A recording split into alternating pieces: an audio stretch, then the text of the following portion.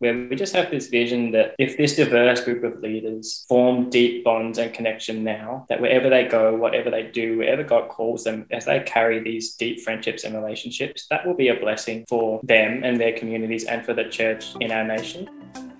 Welcome to Season 4 of the Surrender Podcast. I'm Craig Petty. And I'm Charlene De Los Santos. This year, we're on a road trip to meet and reconnect with friends who are finding Jesus in the margins. Join us on the road and listen in to stories from around Victoria, in Adelaide, Sydney and beyond, leading up to a national gathering in Melbourne 2023. Here's a chance to listen and learn from those who might have walks different to our own. We're hoping you come away inspired to live out the radical call of Jesus amongst the margins. Young leaders from culturally diverse backgrounds have been transformed in life and leadership through the Surrender Leadership Program. Today we speak with Program Director Ben Chong, along with graduates Rena and Chanel.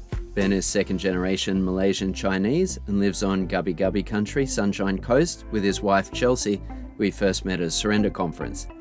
After launching via Zoom, it was such a joy to have the first ever cohort gathering in Naarm, Melbourne, earlier this year. Ben, maybe I'll get you to just introduce where you're podcasting from, and then maybe can you just share a little bit about Chanel and Rita? Is that okay? Mm-hmm. Sure. Yes. Well, I am podcasting from my home in Majimba, in Gubbi Gubbi country in Sunshine Coast. And Chanel and Rena are both SLP family. What's SLP? SLP is a Surrender Leadership Program. And Rena was one of our very first and was with us for a couple of years. And Chanel joined, they overlapped. Chanel joined in Rena's last year and has been with us for the last couple of years. And they didn't know each other, but ended up meeting on one of Rena's placements at Chanel's workplace. Ah, cool. About what they did. And yeah, they both just turned up to one of the gatherings just on the same camera. And we're like, oh, there you go. They're here together. Yeah. I greatly appreciate them both. They love Jesus fiercely. They love people fiercely. They recognize that leadership isn't the main event, that following Jesus is, and leadership's the overflow of that. And they love people well. And I've learned lots from both of them. And I am excited other people get to hear their wisdom. That's great. And Chanel and Rena, where are you podcasting from? From Adelaide, in Ghana country. From Chanel. From my bedroom. Yeah. Hey, Ben, can you tell us about what that SLP, the Surrender Leadership Program, is about and why our other guests are in the room with us today, and a little bit about how the journey unfolded of discovering this thing that you now call Surrender Leadership? Yeah, I mean, it's a big story. The Surrender Leadership Program exists to equip and serve emerging leaders from culturally and linguistically diverse backgrounds in Australia, most of whom are from under-resourced communities. It's a long line. We've been around for 3 years, and some of it's come out of my own story of being a second-gen Chinese Malay growing up in a dominant Caucasian culture. And I'm very grateful for a lot of the leadership spaces that I've been in, but was always aware that I didn't quite fit in. I wasn't normal. And I had to learn to potentially live and speak in a way that maybe isn't fully who I am, to be able to fit in those spaces. It always kind of felt like my own cultural heritage or story wasn't an asset or a gift or a strength or anything really worth knowing about that I bring to leadership. I think I also noticed my wife Chelsea and I were having lunch around our picnic table once, and we were talking to a First Nations leader, and she was talking about her leadership journey, and she was just lonely and exhausted and pretty close to burnout. And after 5 minutes, she stopped and she just said, "This is the most anyone's ever listened to me talk about my leadership journey." And this is a leader who's connected to, who has eldership and has pastors, and they're connected with a bigger church, and we have supervisors and everything, but she just said, no one's really listening. And that was a story that we heard as we talked to many leaders from around all over Australia, all kind of different demographics. And then when Chelsea and I went traveling, we traveled the world for 7 months, living a month at a time in different communities. And we wanted to understand how people stayed in love with Jesus before working for him, how they built strong and healthy marriages and raised children who loved Jesus, didn't feel sacrificed to ministry in the mission field, and what their rhythms of rest looked like in practice, and what they did to remain hopeful and joyful in difficult places and circumstances. And those are big questions, and we learned so much. One of the things we saw along the way was how fiercely intentional people were about rest, about the way they did it every day, every week, month, year, 7 years, as individuals, families, and community. And the other piece where we saw they were really sustainable, because everywhere we went, there were people there who'd been doing it at least 20 years and were going well, And one of the other pieces was the way that they were going about raising up local leadership. And one of the challenges that people had encountered and moved away from is that a common mission model is somebody from our kind of community goes overseas, commits to living in and amongst the community where they've placed themselves. They come with the support of their own communities, their funding and everything like that. They raise up local leaders, but then those local leaders don't have access to the same kind of networks. They don't have the same kind of funding. And so it creates this kind of stuck piece where the person who relocated is now a perpetual fundraiser.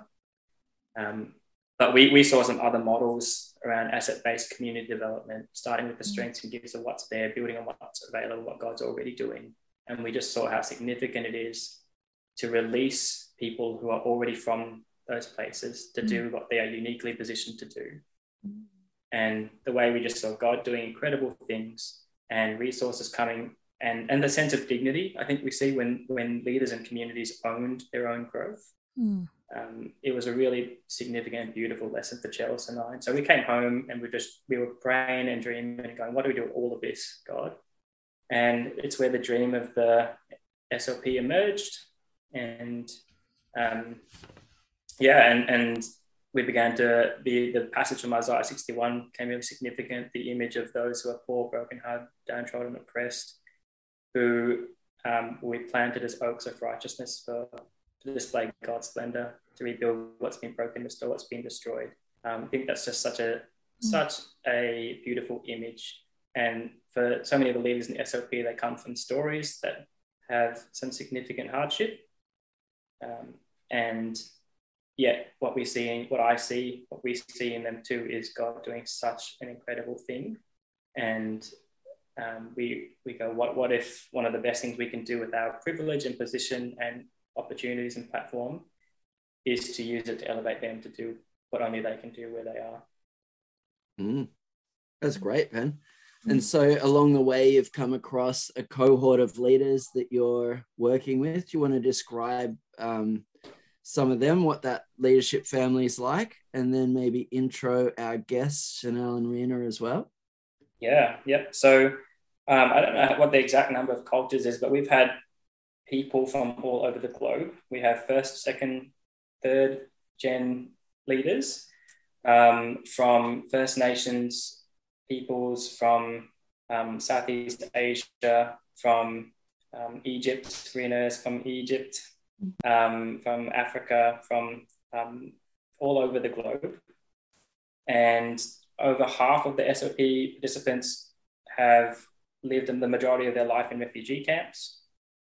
And they are all placed within the communities, committed to serving God and loving people in their communities.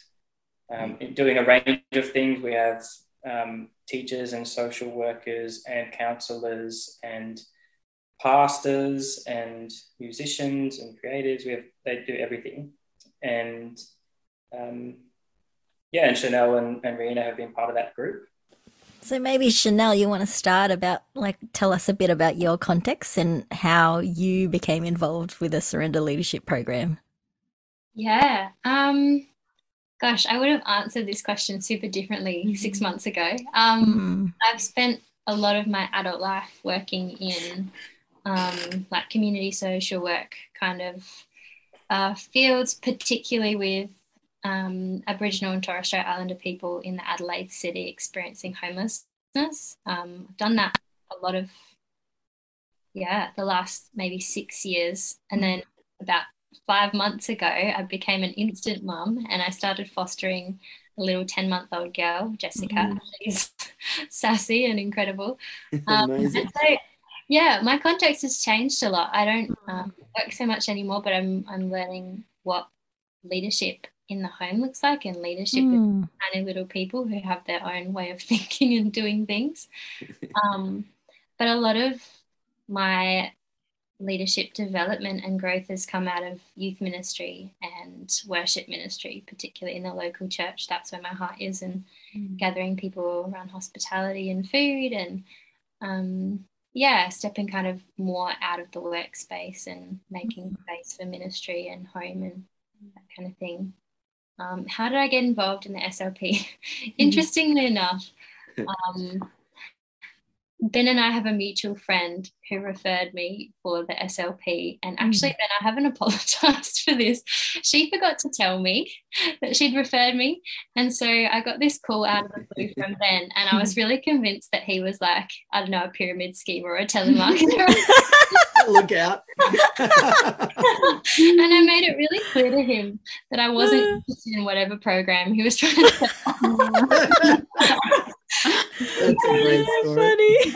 Then you might have to pitch in. I think I either hung up on him or was like, no, I'm not interested. And then when I actually gave him the time of day to explain what he was talking about and that he knew my friend, I had to do a double take. And so I accidentally kind of played a bit hard to getting into SLP. Well, it just goes to show how good my marketing scheme is, right? I got you. A couple of calls, didn't it? So, I mean, that's how I got into the SLP, and it was kind of by accident, but it's one of the best decisions I've made. So nice. And how about you, Rena? Can you tell us a bit about the context you're in and how you got involved with the SLP program? Sure. I feel like that answer has also massively changed over the last 2 years. So when I first met Ben, I was doing my apprenticeship at an international Christian group on campus.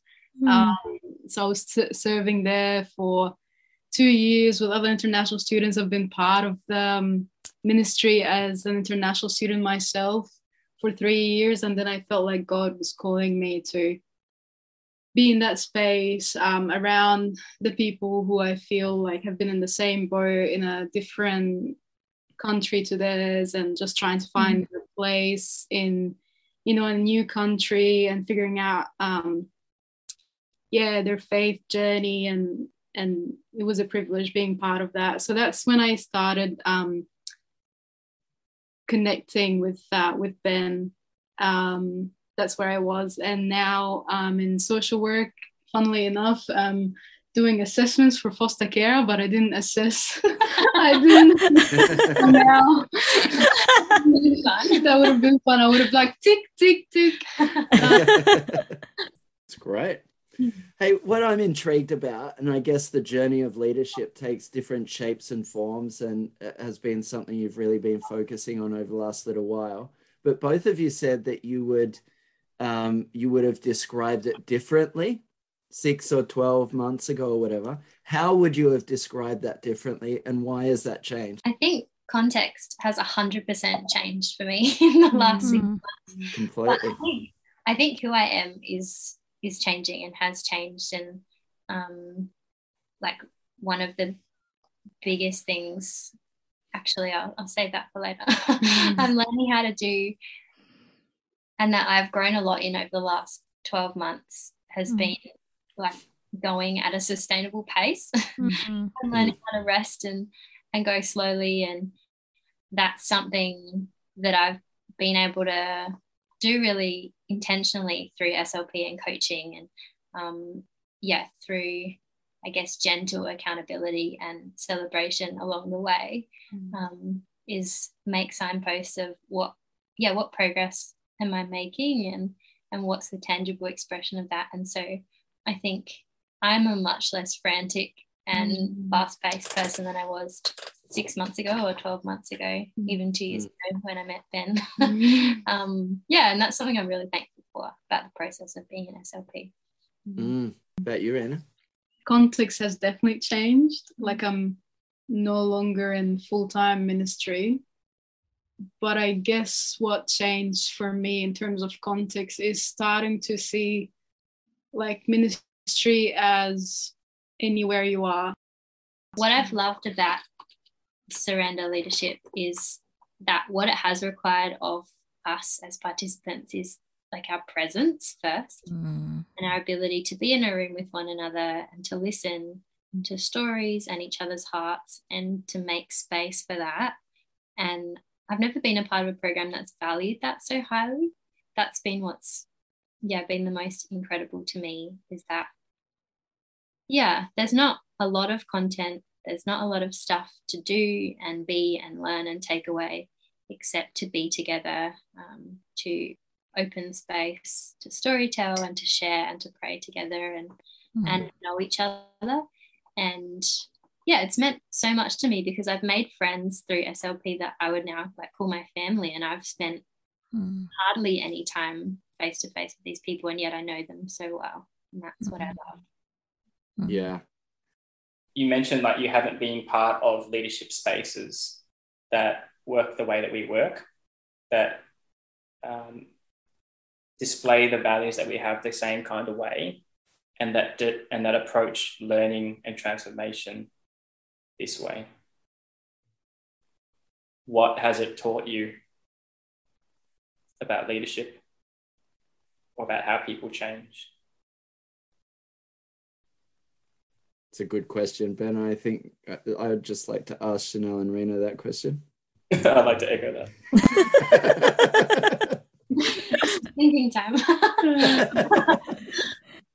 I feel, because I felt like through my sessions and Ben, I felt like my voice was really valued, and something that I was always reminded by from Ben and our time together is that God is speaking to me. So I think it taught me the importance of seeing God at work in people. And I think also the value of relationships to bring about fruit for ministry. Because I think listening for me was a big thing, and because I was really listened to and I experienced the impact of that, it made me want to listen really deeply to other people. And it made me want to ask questions and just hold people's stories and where they at in life. Yeah, I think a lot of leadership spaces that I've been in unintentionally but inevitably can say like do more, be better. Even accidentally in Christian spaces as well. Like there's always stuff to do, there's a job to get done, there's something to present, to put on for people, whether that's ministries or programs but what I have found really unique and what I've learned a lot from with the SLP is that it really reinforces what God is like and what becoming more like Christ is like. It's not just trying harder and being better, or at least trying to hide the stuff that is less than up to scratch for somebody else to see, but to bring your whole self, all of the mess, the journey, the story, where God has been and how he has worked through, especially all the messy stuff, and to trust that he's using it for something. And I think every time I've gathered with other SLP leaders and been able to hear their stories, that's the resounding echo of them, is that God is up to far more than we know and can see. And that's encouraging to be able to hear that from one another, and to be able to be encouraged by, even if I can't see God at work in my own life, in my own context, in the middle of whatever is happening, like there are there's 12 people in the room, there's 12 other ways he's at work right now in what is for them. And most of the time it starts off with something hard. And so, yeah, it's taught me a lot about what becoming more like Christ is like. So one of the features, I guess, is making sure that the cultural linguistic diversity is celebrated. How does that add richness and difference to the experience in a way that you haven't been able to experience in other places? But Ben, you could answer that as well. It's significant to be in a space with people who look like you. Or even if they don't look like you, but where you have a shared story of living and loving and serving in Australia, often in context with lots of people who do not share the same cultural, ethnic, linguistic backgrounds as you. So that's been a really wonderful thing. I know for some of the leaders, it's meant a safety that they haven't experienced elsewhere. Not that other spaces are like intentionally unsafe, but it's meant a safety. We think a lot about space making, and like as you've heard from Marina and Chanel, like a lot about safe spaces or brave spaces, like spaces that encourage people to bring their stories and explore all of it. So I think that's one of the gifts, and for the gifts, like they're talking about, God often works through our own pain and needs, and I think some of this has come out of my own, man, I wish there was a space like this for me, So that's been a gift. And I think we have this vision that we inherited from Charlene and Uncle Billy and Nick White and the crew who do Surrender Campfire, where we just have this vision that if this diverse group of leaders form deep bonds and connection now, that wherever they go, whatever they do, wherever God calls them, as they carry these deep friendships and relationships, that will be a blessing for them and their communities and for the church in our nation. That there are connections between Chin Burmese, Karen Burmese, Cameroonian, Vietnamese, Samoan churches across Australia. Like that's a beautiful vision, that the church knows itself, loves each other, works together, ministers together. I think that's really exciting. And I just remember in our meetings as well, when we'd have like people from all, like different backgrounds, and just hearing how God is working in their context and different cultures, and then bringing that together, as Ben was saying, I was like, wow, I'm learning so much from your experience. I'm learning so much from what you're sharing, and just opens my eyes to different cultures and how Jesus is in those different cultures, like all can be one in Christ, and you get to hear those stories firsthand. And it's just a beautiful experience and opens your eyes to the wider body of Christ, like Ben was sharing. I'm curious, you've all mentioned stuff about restfulness, sustainability, being present, not being as frantic and go. What are some of your practices, daily practices or seasonal practices that have helped counter, I guess, the stuff that, lots of the things we get in, in our culture, in kind of this grind culture of producing things and doing stuff. What are some of the practices you've been able to put in place, or through this coaching that Ben's, been able to kind of explore with you maybe? Can you share a little bit about what that looks like for yourselves? Well, yeah, as I said earlier, my whole world has transformed in the last 5 months, being dictated by nap time and mealtime and bedtime.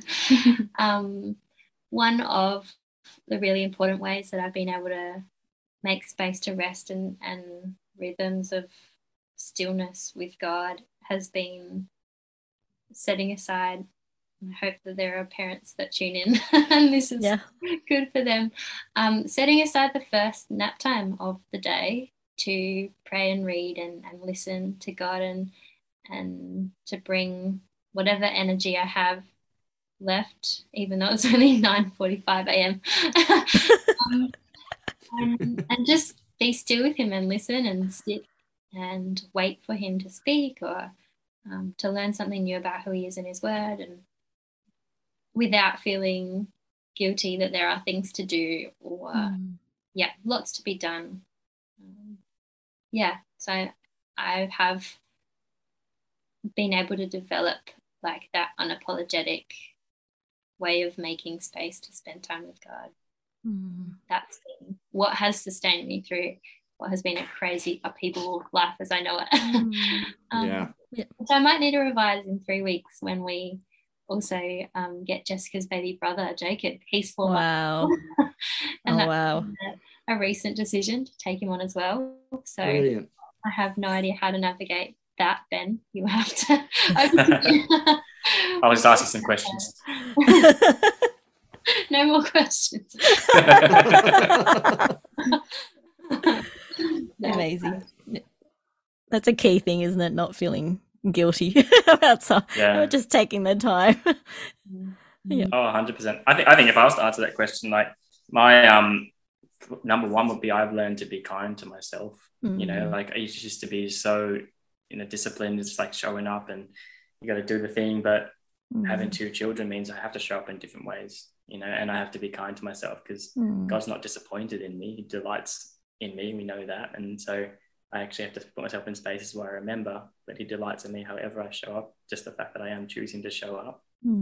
And there's a principle I talked about with some of the leaders just recently that what we see with Jesus is that increased influence calls for increased intimacy, but often what we're pulled to do instead is increased influence leads to increased intensity, and we just go run harder, do more, like saying, be better.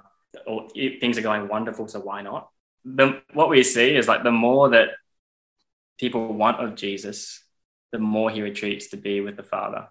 And he knows that it's not the need that's his calling. It's not the endless amount of people asking of him that's the calling. It's to know his Father and to be with him and to trust him and to follow his voice, right? And so whatever it looks like now, I've just learned to be kind and just show up in whatever ways I can show up. And some of that practice right now looks just like stealing time in the morning and in the afternoon and in the evening, waking up 10 minutes earlier than my child at 4:30 in the morning just to spend a little moment. And putting in the things. I've just been able to return to having, I used to have monthly half prayer days and quarterly full prayer days. And I know that's not possible for a lot of people, but I just found they were so important to get away as often as I could just to listen, and got to do that again just last week. And highly recommend to anybody. When it feels like the calendar says you can't, that's the time to do it the most. I feel like recently for me, it's realizing when I'm doing something in my own strength and just, like the truth that the Holy Spirit brings in that time, like you're not meant to be doing it in your own strength. It's meant to be in his strength. So I think once I realized that, I have to stop and just regather and be like, God, I really need you, and I really need you to just show up in your power, like right now. True. Yeah, I love it. We were up in Sydney recently, and Ben asked this question of a bunch of different leaders that we were connecting with, and it was fascinating to hear their responses and their musings in taking complex things down to a very simple sort of answer. So if you could each give 1,000 young leaders some advice in one sentence, what would you say? Yeah, mine's a rip off of a quote from Robert Mulholland, but it's some words that have spoken to my heart and haunted me for like last couple of years. But it's been significant. So he says, "We are not called to be for God in the world. We are called to be in God for the world." Yeah. What would you say, Charlene? I think I answered this one time, but I think I'd say learn to talk to the birds and animals. Yeah. Would St. be- Francis. yeah, it would be. And discover God in the midst of that somehow, Yeah. in terms of just the slowing down of practice, that sort of being present. Nice. How about you, Craig? Oh, well played, Charlene. Mm. In Sydney, I answered it. Don't aim at how you think it should all turn out, but just go the journey and serve God and people, and allow the adventure to take you to where you didn't expect to go. It's mine's a long sentence. Semicolons in there. Yeah, that's right. Yeah. That's right. Question is important. I've got an editor friend who thinks that semicolons, or says that semicolons should only be used in emergencies, but I'm all for semicolons. They can keep the sentence going longer. Love that. I love semicolons, actually. Yeah, exactly. All right, Charlene's going to finish us off with our fast 5 questions. Yeah, which we like to ask all our guests. But I just want to say thank you so much for sharing all this amazing wisdom and your experiences. And we've really appreciated, just hearing from you. And I'm sure lots of our audience listening in as well. But I've got 5 questions to ask. So fill in the blank. Surrendering to Jesus means, Rena, you want to go first? Ben? Pass. Passing. Trust and obey. Okay, beautiful. Following Jesus' example. Nice. Trusting that his will is taking place. Nice. Thanks. And what is your favorite type of music? Chanel. This is supposed to be a fast answer, right? Yeah. So I won't answer the question. What I do have on repeat, though, is the Fisher Price musical toy songs. It's not my favorite, but definitely on repeat. Such a good answer. The moment in this season. Excellent. Marina, how about yourself? Probably instrumental post-rock. Oh, instrumental post. Nice. And how about you, Ben? You can see the guitar next to me. My entire guitar repertoire is just party songs. From just learned from playing years at the back of the bus with Red Frogs. Oh. Just songs people to sing badly together. So Nice. that's what I'm into. Nice. And if you could have coffee with a hero of the faith, living or dead, who would it be? Rena, you got one? Also keeps changing, but I'd say for this season, I'd want to have coffee with Peter, the disciple. Oh, nice. Good one. Chanel the same. Yes, we can come to coffee. That's so funny. That's great. I have one question. The most important question for Peter, though, is in the Gospel of John, it talks about how the resurrected Jesus appeared to John and Peter on the shore. I want to know, Peter, why did you put your coat on to jump in the water to go and meet Jesus? Have you guys noticed that? I haven't noticed that. He's fishing and he puts his jumper on. Yeah. And jumps in. Now you say it. I'm going to be distracted by it. Why? I think the person I would like to sit down with is my great grandmother, who is the first Christian in my family line. I don't have a lot of connection to my family story, and I would love to understand. Wow. That's very cool. Nice. And if you could travel anywhere in the world, where would you go? Israel. Dubai. Nice. Sri Lanka. Excellent. And lastly, what is one thing that you're deeply grateful for right now? I'm really grateful for faith.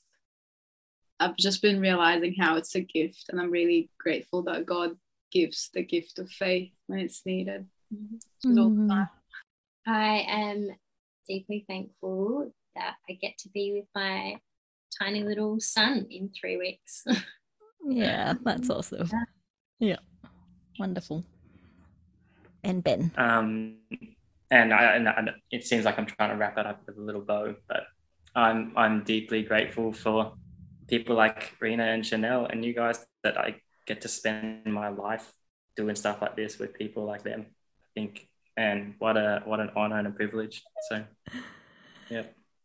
We're thankful for you, Ben. Ben, if people wanted to find out a little bit more about the Surrender Leadership Program, where should they go? What should they do? Yeah.